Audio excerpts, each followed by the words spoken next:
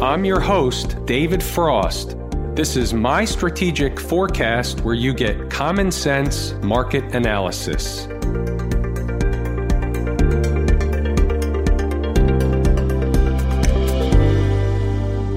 Hey folks, David Frost, my strategic forecast. You're here for another episode of Common Sense Market Analysis.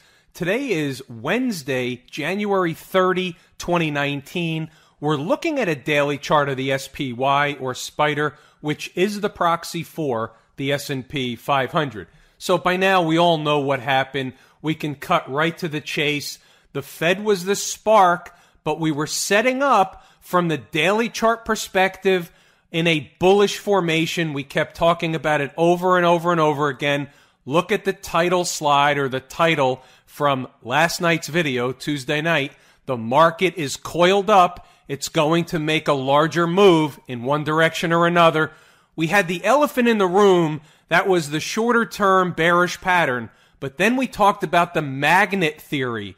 And that is that the larger time frame would act as the stronger magnet and draw the price if that was going to be the case. And I believed that was going to be the case. That was the case. That is the case. That continues to be the case. So now what? Is that it? Did we top out? Are there higher prices? What's going on? What do we do from here? What's the market likely to do from here? We're going to answer those questions here tonight in this video. But first, let me just thank everybody for participating, making comments and posts underneath the video each and every night. I love the interaction. I love the banter back and forth. Please keep up the great work. In addition, please hit the thumbs up button on the video and go ahead and share the video with anybody that you think would benefit from this information. We were discussing 263. That was pretty much a bogey. I don't know how many times we discussed 263. It was getting a little bit ridiculous already, but that seemed important. It was becoming obvious that that was the daily pivot point on this chart, 263.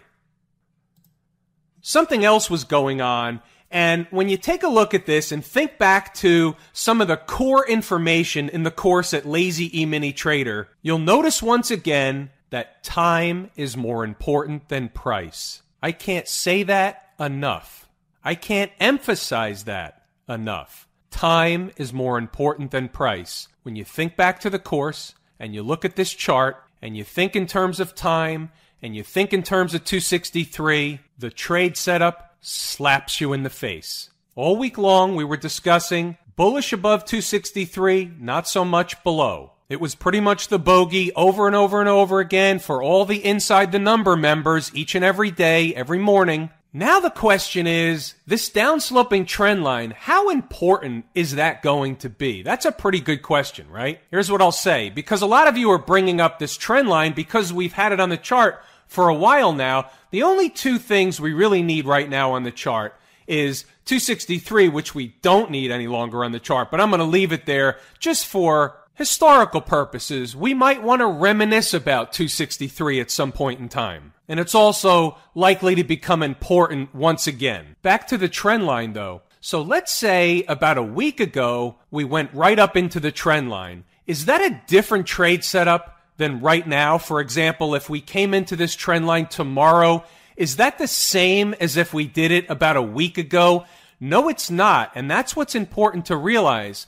We just spent a long time eating time off the clock underneath this trend line. Can it be resistant to the market? Can it be overhead resistance? Sure it can. However, the longer that we ate time off the clock and consolidated right alongside or right on top of 263, which was also, as this downsloping trend line was sloping downward toward price, the longer we consolidated in that fashion, kind of sandwiched in between, the less and less important this downsloping trend line may become, at least right now. Well, if I'm saying it's not as important as it was before, then what are we looking for? Well, right now, the market's bullish. We're looking for higher prices. And I know it's hard to believe, and I know I get the dislikes and the nasty comments and the emails from all the perma bears out there. I get it. I understand the whole story.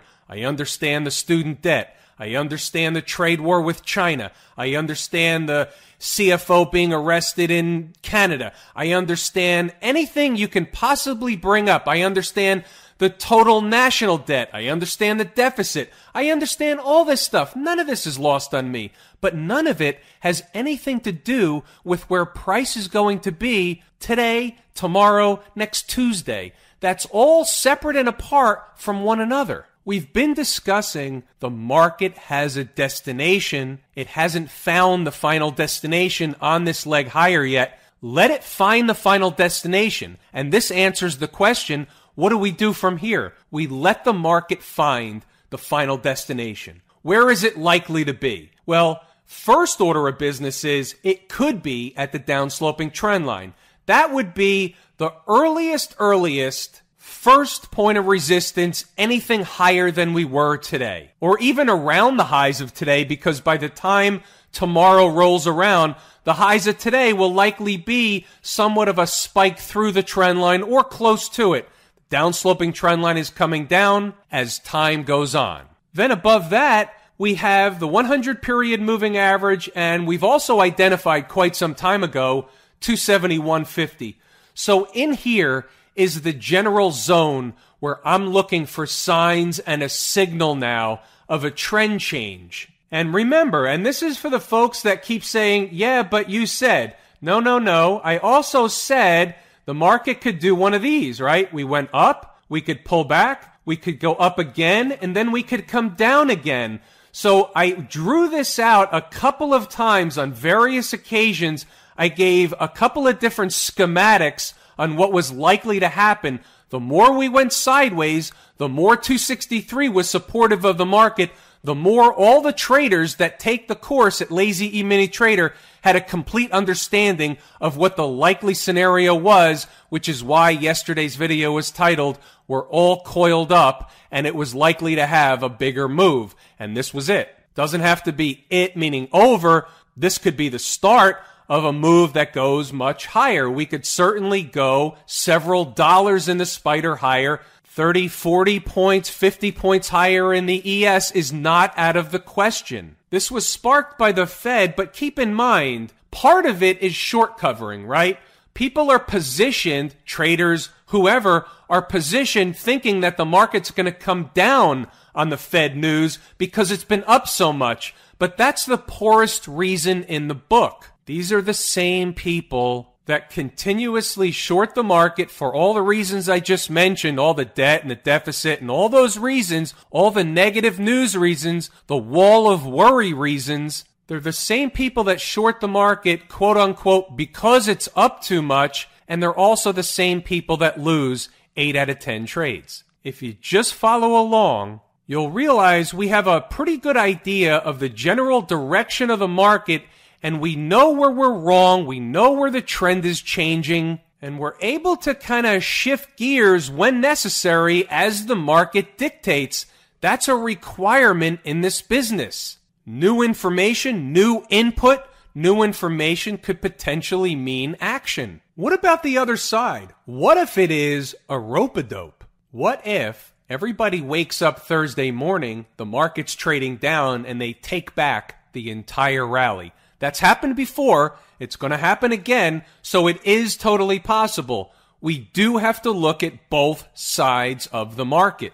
That's a requirement in this business. Because we had such a wide range today from high to low or low to high, we have a distant bogey. The bogey is essentially 265. You start closing hourly below 265 and there's likely trouble. Can they run down to fill the gap? I guess it's possible, but it's unlikely unless something else is developing. The market really shouldn't be down in that area unless something bearish was developing. So I'm going to say any hourly closes below 265, and at least the upside for the time being has to be put on hold until new or more information comes in. Now keep in mind, that still leaves us above 263. So even if we have a down day, does that mean the market's turning around and everything collapses? No, it doesn't. Think about it like this. The Dow was up over 400 points. The S&P was up over 40 handles. That's over 1.5%. The NASDAQ composite was up over 2%. So even if there's somewhat of a give back tomorrow, that doesn't necessarily mean anything other than potential retracement of a garden and variety. But net, as I sit here now looking at this chart, it was a bullish close. There's no other way to read the tape. The IWM, my favorite market leading indicator, was not leading the market today. So that's interesting. It's of note. It's a puzzle piece. It's on the table. We are trying to break up, but the IWM was not leading. So I'm going to put that in the back of my mind. It's definitely of note. It's important. It's a bigger than a breadbox puzzle piece. Doesn't mean we're going or not going higher tomorrow or the next day, but this is how things begin to unfold. We start to see little clues dropped here and there. If we have a big up day in the IWM tomorrow and it plays catch up and begins leading the market, that's fine. We'll put the puzzle piece back in the draw. But for right now, it's a puzzle piece. Still nothing whatsoever bearish on this chart. Looks bullish, acting bullish, higher prices likely. The transports, my second favorite market leading indicator. We discussed this the last few nights. This is a bullish chart. There was nothing technically wrong with this chart. It's in an uptrend based on the daily chart. Markets always have a destination. To me, it looks like the destination is somewhere around 10,200 to the 100 period moving average up at 10,333. Somewhere in that neck of the woods is where the transports are likely to find what we call overhead resistance. How about we switch gears real quick and take a look and see what's going on inside the numbers. We have to look at everything as a total picture each and every day. So let's start with the morning update, and I'll give you a synopsis of what the pre-market morning notes said. You can come back and read it later if you want. First, we're discussing the fact that the futures held up in the overnight session. And my thought process was, based on the fact that the Fed was reporting around mid-afternoon at 2 o'clock, it was unlikely we were going to get very far in either direction. However, how far can the ES or SPY go on the upside? I called it the north side. Once again, and we say this all the time, always higher than most traders think, but in this case, hard to see the rally reaching much past ES 2663, which is simply Monday's high, no magic. And that pretty much happened, give or take. What's the likely early morning pivot? 2647. We discussed that yesterday. We discussed it again this morning. There really weren't a ton of stocks on the move this morning, but we did have some on the board. Let's take a look and see. We're not going to have a great trading day every single day. But sometimes we get the market direction right. We can hop on board. Maybe we had some good trades. Maybe we didn't. But there is kind of something for everybody in here. So first up, we go to the morning gap trades. We had Boeing on the board. It didn't hit our target, so no trade. It's off the board. Actually came close, but it didn't do it. So then we go down to the next section, which is stocks on the move. So we did have some stocks on the move this morning. We didn't have a ton, but we had some. And we'll look at some of the charts, but just to cut to the chase, the second column from the right, entry hit. If it says open, the target price was not hit. It was a no trade. If it says yes, that means price did hit our target, and therefore a trade was potentially triggered for any trader that chose to take a trade, and we'll go see what happens. And then we go down and we have the index important numbers. So you have the ES, we have the SPY, and you have crude oil. You can take a look at the numbers and then take a look at the charts and then decide whether the numbers make sense or not. And then we also have a swing trade list, which there's nothing on right now. The service was just launched, so I'm not going to issue any swing trades in the middle of this right now. The timing isn't right, but they will come, and they will come relatively soon. Then we also have the gap fill master list. These are for traders that have taken the Lazy Gap Trader course. This is a self-updating list of opportunities that are on the board from a gap fill trading perspective. So just to change things up a little bit, let's take a look at some of the stocks. We had Boeing. So here's the daily chart of Boeing. You can see where I was looking for a little bit higher. We never got there. So be it. Here's a 10-minute chart of Boeing. You can see basically it just went sideways for most of the day after the initial run-up in the early morning session. AT&T hit the target price. So we had two targets on AT&T, $29.58 and $28.88. We never got to the $28.88, and then they came back to the $29.58 after getting close to the $28.88. So we call this a crap trade. They basically let you out at break even. They let you out whenever you wanted. We were never really in big danger, and they never gave us the second fill, which would have been nice because it would have turned this into a profit. Unfortunately, we'll just call it a scratch, a crap trade, a potential small loss. It is what it is. Then we come over to 8x8, EGHT. So we had identified the price level of $16.50. 60 cents, pardon me. Now keep in mind, the stock closed over $19.30 last night. That's a big drop, and we pretty much nailed it almost to the penny. In 90 minutes, the stock is trading at a high of $17.65, over $1 total gain in 90 minutes from entry within pennies. These are the ones that make your day. We're going to have some losing trades. That's part of the business. But these are the ones that pay the money. How about Tupperware? I got stopped out of Tupperware. Terrible trade. Again, we're not going to win every trade. We've had a pretty good string of winners. We're going to have some losers. That's just the way the business works. This was more than a crap trade. This was a bad trade. It just didn't work. But then we go on to the next one. Hawaiian Holdings, HA. Now, this one was interesting because we did have two target prices, $30.95 and $29.50. Now, what's interesting is the market gave the gift on this one. Traders who have taken the course understand that the first price at $30.95, the first horizontal trend line, the stock opened below that price level this morning. It becomes a no trade. We enter at the second price, and look what happened. It ends up being a tremendous trade.